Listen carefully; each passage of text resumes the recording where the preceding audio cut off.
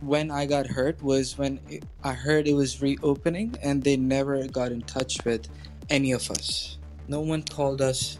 No one called me to say, "Oh, sorry, we don't have money yet, but we're trying to reopen, and if you want, you can get your job back, and we'll pay you money eventually."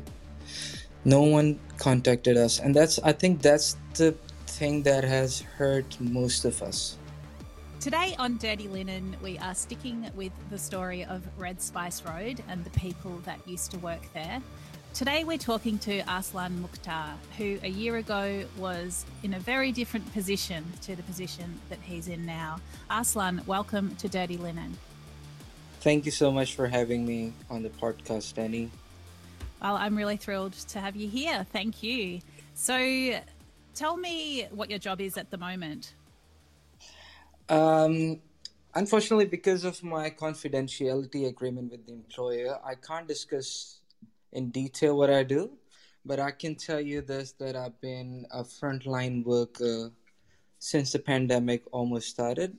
I've been working in the hotel quarantine and health hotel management since July last year. I'm in the management of that. Wow. I mean, it's so interesting. This is going to be tricky to talk about, but I didn't realize that there would be such confidentiality around that important, crucial, very in the news work. Yeah, I know. But I can tell you that it's been a roller coaster of ride, but I've never for a minute have felt unsafe or felt that we're not doing something worthwhile. Yeah, it's been a good experience for me, and yeah, it's been nice. Wow. I mean, you never know where the road's going to take you, do you? Yeah, But yeah. I'm sure I never thought I even would do that. if we'd even heard the words health hotel or hotel quarantine a year ago, we would have needed a big explanation about what that even meant. Yeah. One thing that I'm really excited about in that whole arena is that frontline workers are starting to get vaccinated. Is that coming up for you? Yeah, I'm supposed to get my jab any day now. That's so good. How do you feel about Yeah. that? Um, I have belief in science and what it has done for us. I'm not gonna, and I've seen a lot of my friends and colleagues have taken the jabs and they feel fine. Yeah, great. I'm Yeah, really excited to get mine. I'm a yeah, long way down the queue. yeah, I'm not doing important work like you, but I will be so grateful for it yeah, when yeah, it comes. And yeah, I'm yeah. so excited for my parents to be vaccinated. So yeah, Yes, it's yes. really feels like a positive turning point in this whole situation. It is. It is. We and the medical professionals that I've been working with, they are professionals. They know what they're doing, and they feel pretty confident about this. So I if anyone's listening who's still like curious about it, I would say, yeah, take it. Take the shot when you get it. Definitely. I think we're so lucky to even be talking about a vaccine only a year after the pandemic, I guess, ripped its way around the world. Yeah. So, Arslan, tell us about what you were doing a year ago. Oh, a year ago, I was excited about being in the management of a venue which is going to create history by being one of the biggest venues of Melbourne. It's a two-story venue, which in which you get same level of service no matter where you're sitting, same level of care that we serve with, same level of quality of food and drinks. Um, no matter if you're in a group of 20 or if you're by yourself. And we were just excited and thinking about how this is going to be a great journey. And what was the title of your role at Red Spice Road? So I've worked for the company in management positions at all three different venues: Red Spice Road, QV, Burma Lane, and the Red Spice Road, McKillop Street, which eventually became Queen Street. And my last official designation was assistant manager, assistant restaurant manager. That is a big job at such a big restaurant. It is a big job, but because of the team we had, I never felt like overwhelmed. If you needed help, you asked for it, you got it. So that's how we operated throughout the our company. My manager Varun and Christian, they were very helpful throughout my journey as well, and that trickled down to the staff as well. Like if staff needed help, we were always there. I was always there. My supervisors were always there. Mm. So even though the designation seemed big or like overwhelming, it was because of the way we operated. Never felt alone. Yeah, that's good. It sounds like you really believed in what you were doing. Yeah, yeah. Because for me, it was I never grew up doing in hospitality or had someone close who worked in hospitality. I worked in corporate sector before and I come from a business family who have different businesses, factories, and whatnot.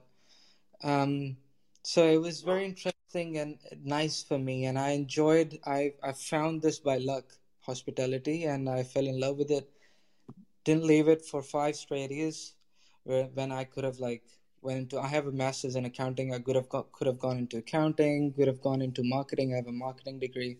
Stuck with the company and the industry because I believed in it. Amazing. What is your family background? Where is your family from?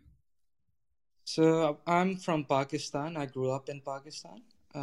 From a city called Lahore in Pakistan. Fantastic city. I love it.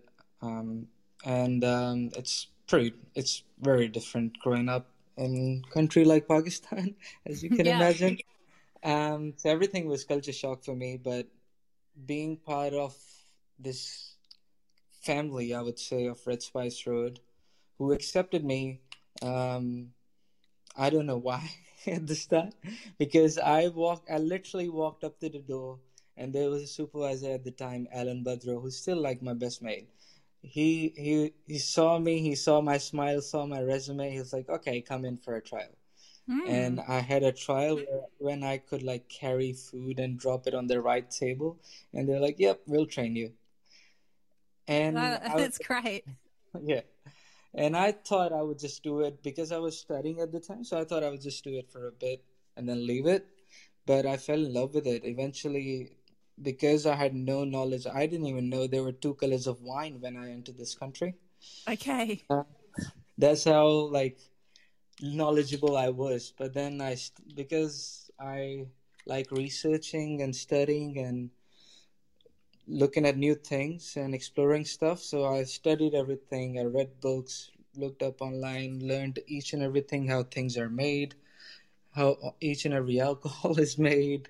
Went for a bunch of trainings and whatnot, and yeah, they helped me. The company and the management at the time always supported my whatever I dabbled in. They supported me.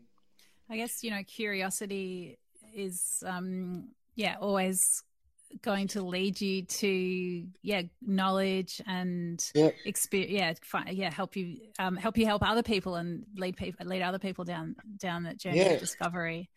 yeah. So, what's your visa status at the moment, Aslan? Oh, that's that's that's the messed up part right now. So at the time, last year, this time, I had applied for my permanent residency already. So I applied for my residency in 2019, which I was due to get last year sometime. Um, so I was just on a temporary residency at the time visa, Mm. the TRV 485. Um, but my wife, she wanted to do PhD or do a master's in teaching, which she is doing now. So she took admission in master's in teaching, which we were like, yeah, just do it, and eventually I'll get my residency. We won't have to worry about hefty fees again because I ended up paying around $70,000 for my degree earlier in 2015 to 17.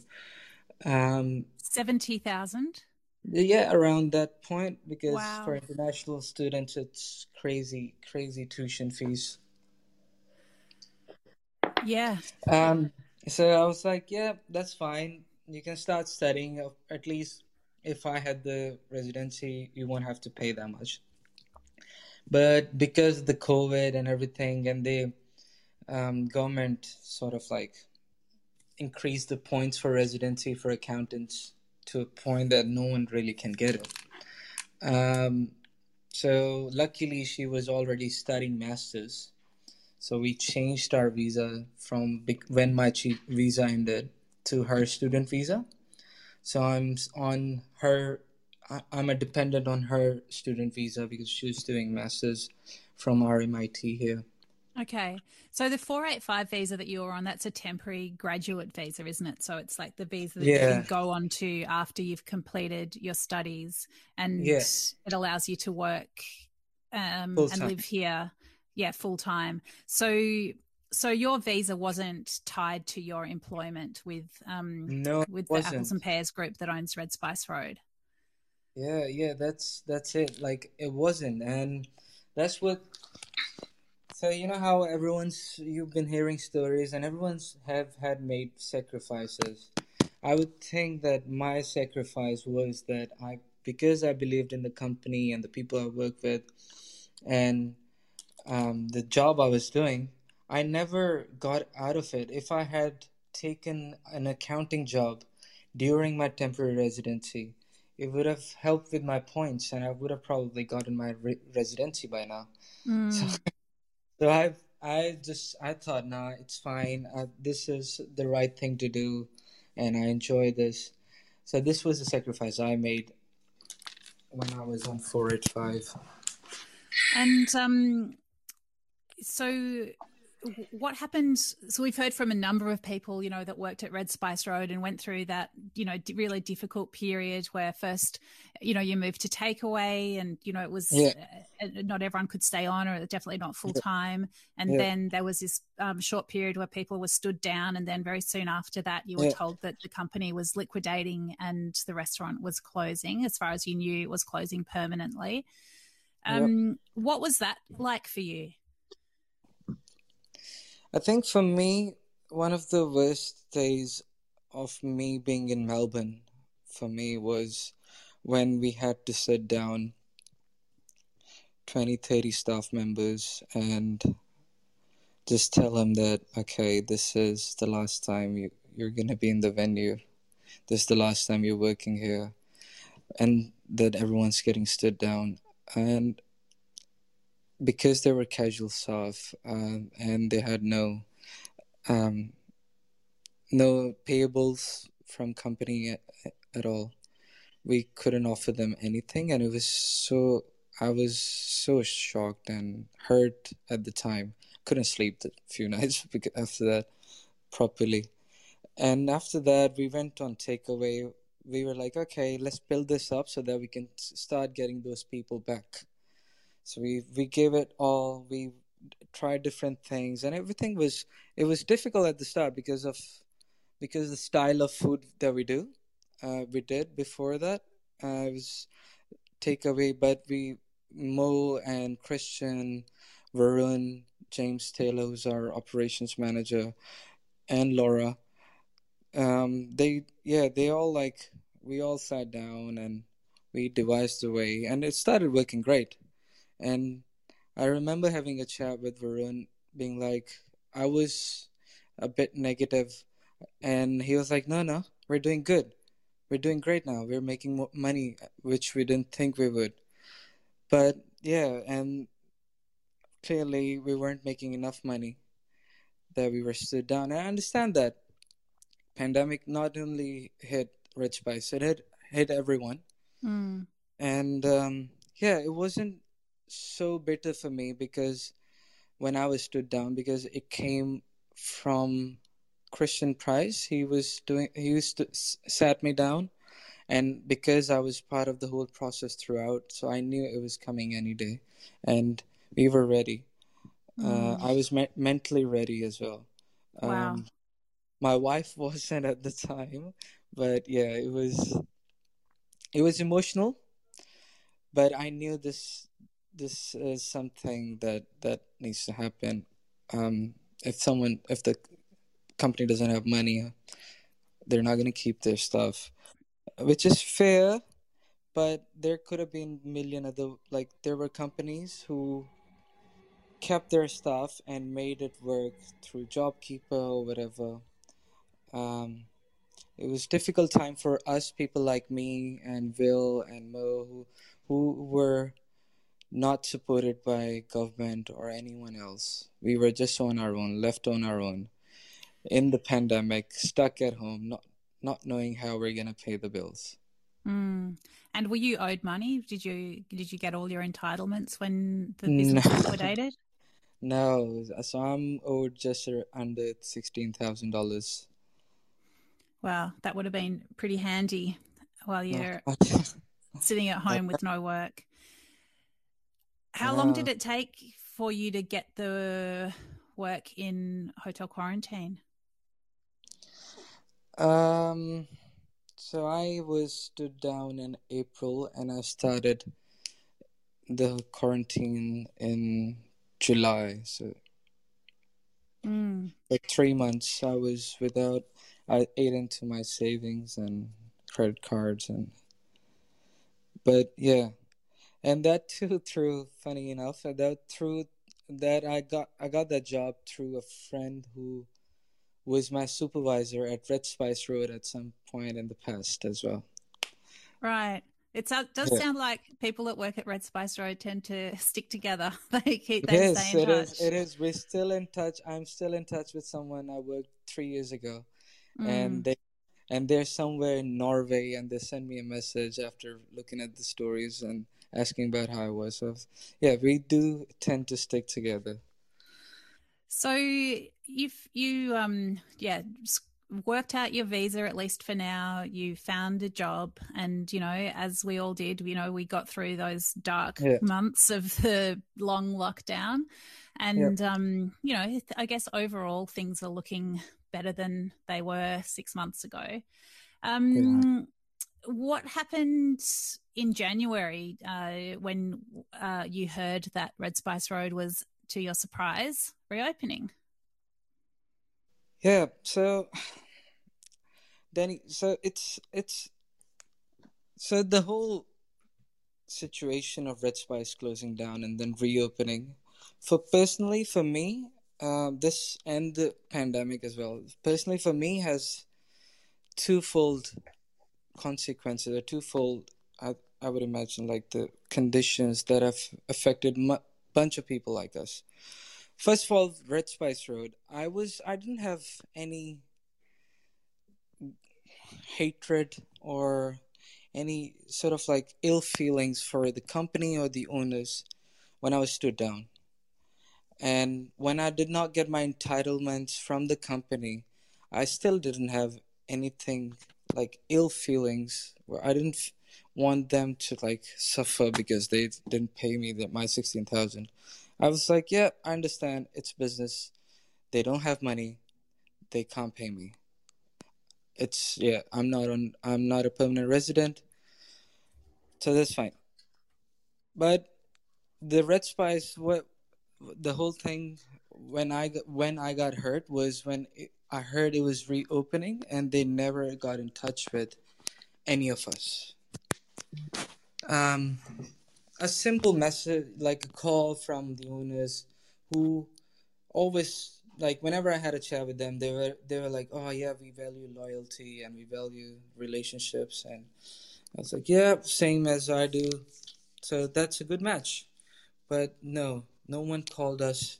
No one called me to say, "Oh, sorry, we don't have money yet, but we're trying to reopen, and if you want, you can get your job back, and we'll pay you money eventually."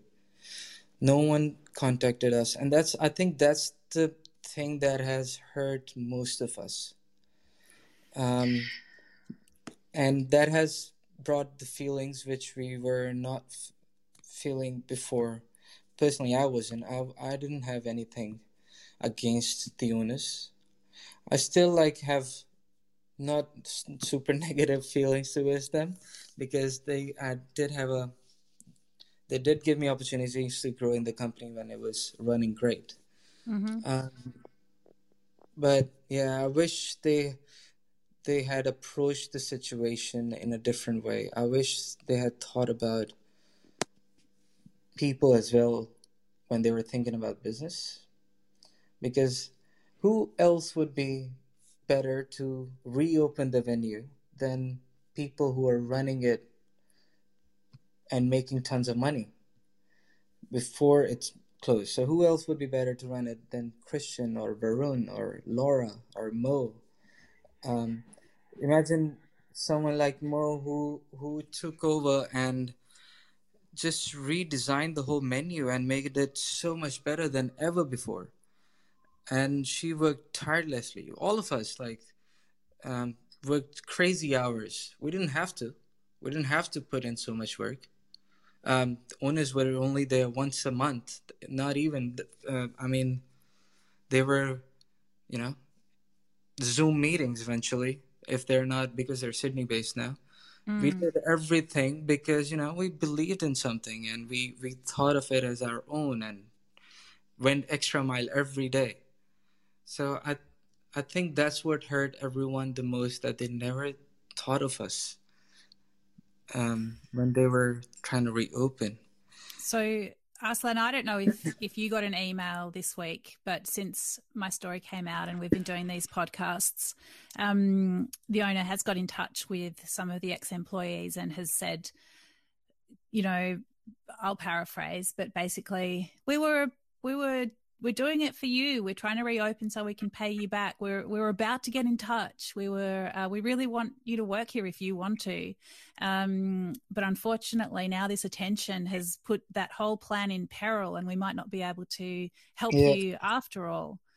yeah, yeah. I got that email yesterday actually, and I just felt like it was just an afterthought. It's, if this was not raised by people like yourself and Christian, this they would. I don't think they would ever got in touch with us. If they wanted to, they had plenty of time.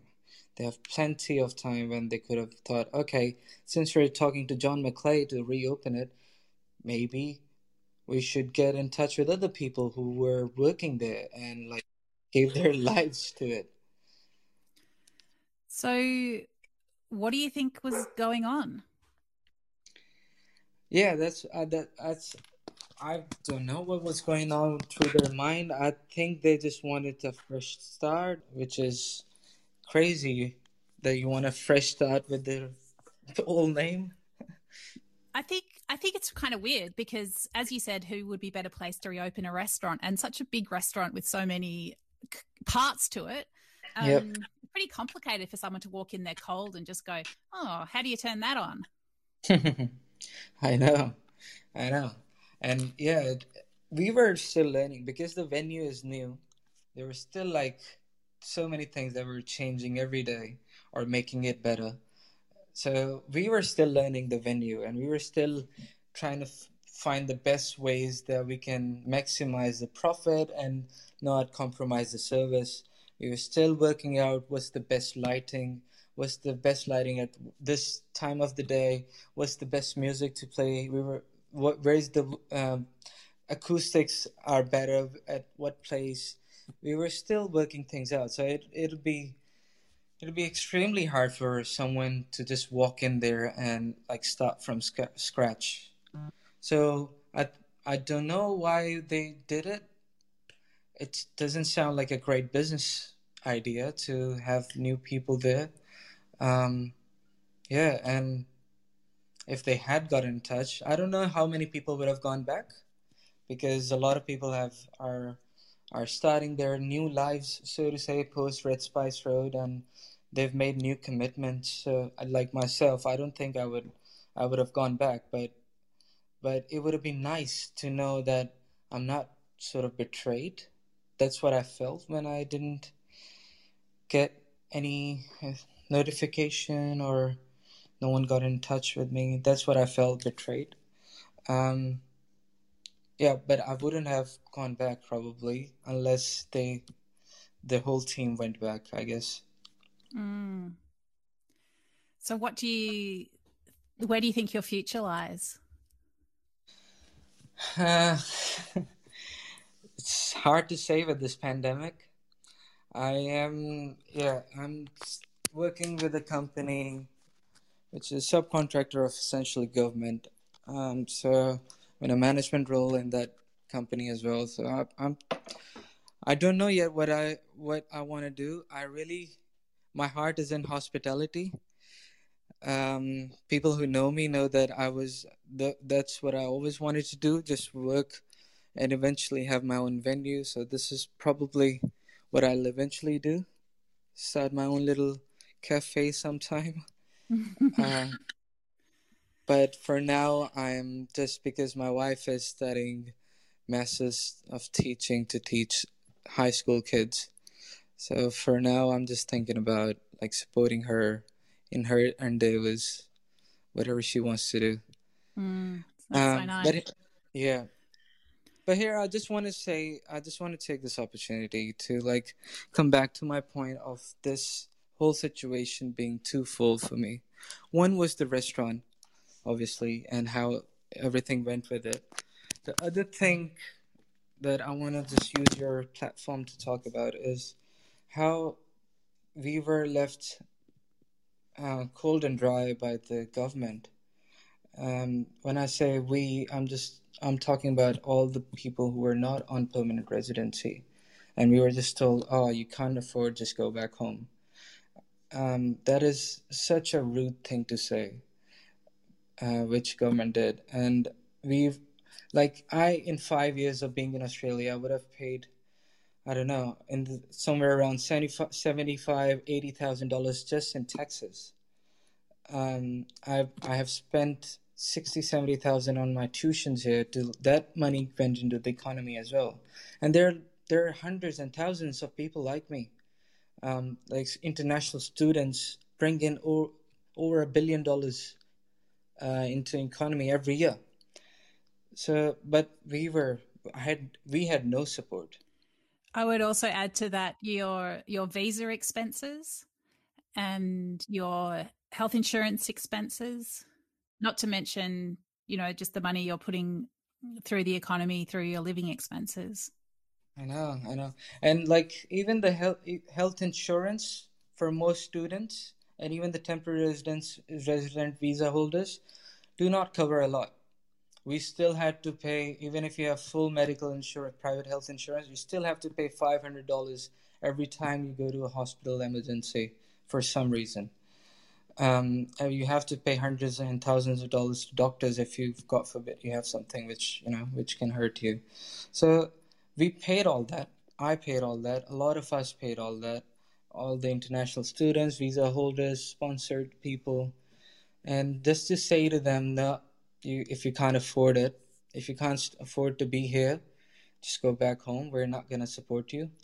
That was that was very hurtful and rude, and it was if it wasn't for the people around me, like Varun, Christian, James, Laura, and all the Red Spice Road family, it would have been very detrimental for my personal mental state as well. Um, and bear in mind, my wife had only moved here like a couple of years ago, 3 years ago.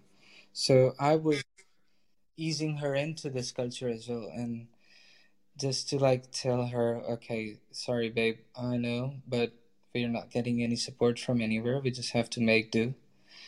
I know people who have not spoken to their parents or like taken any support from their parents ever, and they had to like go back home or ask money from their parents, from the banks, um, from their family, friends, and they're still in debt of the because of the pandemic and the support that government gave to rest of the people, even the people who were probably not having any input in the economy before the pandemic, they were probably getting more money than they were putting in the economy before. And yeah, it's just so I just hope that somewhere out there listens to it and just thinks, okay, maybe we should change our ways. At least like have sympathy, even if you don't want to, you can't pay them, because of whatever reason. Have some soft corner at least for the people who are trying to make this their home, this country their home. Yeah, absolutely. I think, both of the situations that you speak about, there is a little bit of a lack of understanding that the people that are impacted are actually people, and they've got their lives and aspirations and things that they've been working towards, and it counts as well. It's just as real, and it's just as tangible, and there's just as much energy and emotion and passion put into it as for someone who was born here and is, just had the luck in the lottery to be an Australian citizen. Yep. I'll just give you an example. So just in the hotel circuit that I'm working right now in, there are people who are working there are mostly overseas students or international visa holders, primarily because of the fact that Australian citizens are not willing to work. They have raised the salaries of these workers up to 40% for citizens and permanent residents. Still, they're having a hard time hiring people who are from Australia. And if these immigrants weren't here, these quarantine hotels couldn't be run. I assure you of that. So, and these people are keeping the country safe right now. I know. Oh my God, it's so ironic, isn't it? So, I just hope that people stop and think and sympathize and like have some sort of compassion. I hope. Yeah, well, I hope so too. I think you've really explained it so eloquently and powerfully, Arslan. It's really a privilege to get your perspective. Thank you, and I'm just happy to have a chat with you about it. It's been sort of a catharsis for me. Well, that's good. I know that these stories are meaning a lot to a lot of people. So thanks for being part of this series, and really wish you all the best. And I look forward to coming to your cafe one day. You'll always be welcome. Thank you so much, Danny. Thanks, Arslan. This is Dirty Linen, and I'm Danny Valent. We air the issues that the hospitality industry finds hard to talk about. We spend a week thrashing around each issue, hearing from different people with unique perspectives. We want to hear from you as well. If you have something that needs to be said about a topic, get in touch so we can include your perspective. Contact us at dirtylinen@deepintheweeds.com.au or hit us up on Insta at Dirty Linen Podcast. We can't wait to hear from you. This is a Deep in the Weeds production. Yeah, I might just have to take a short break for my dog because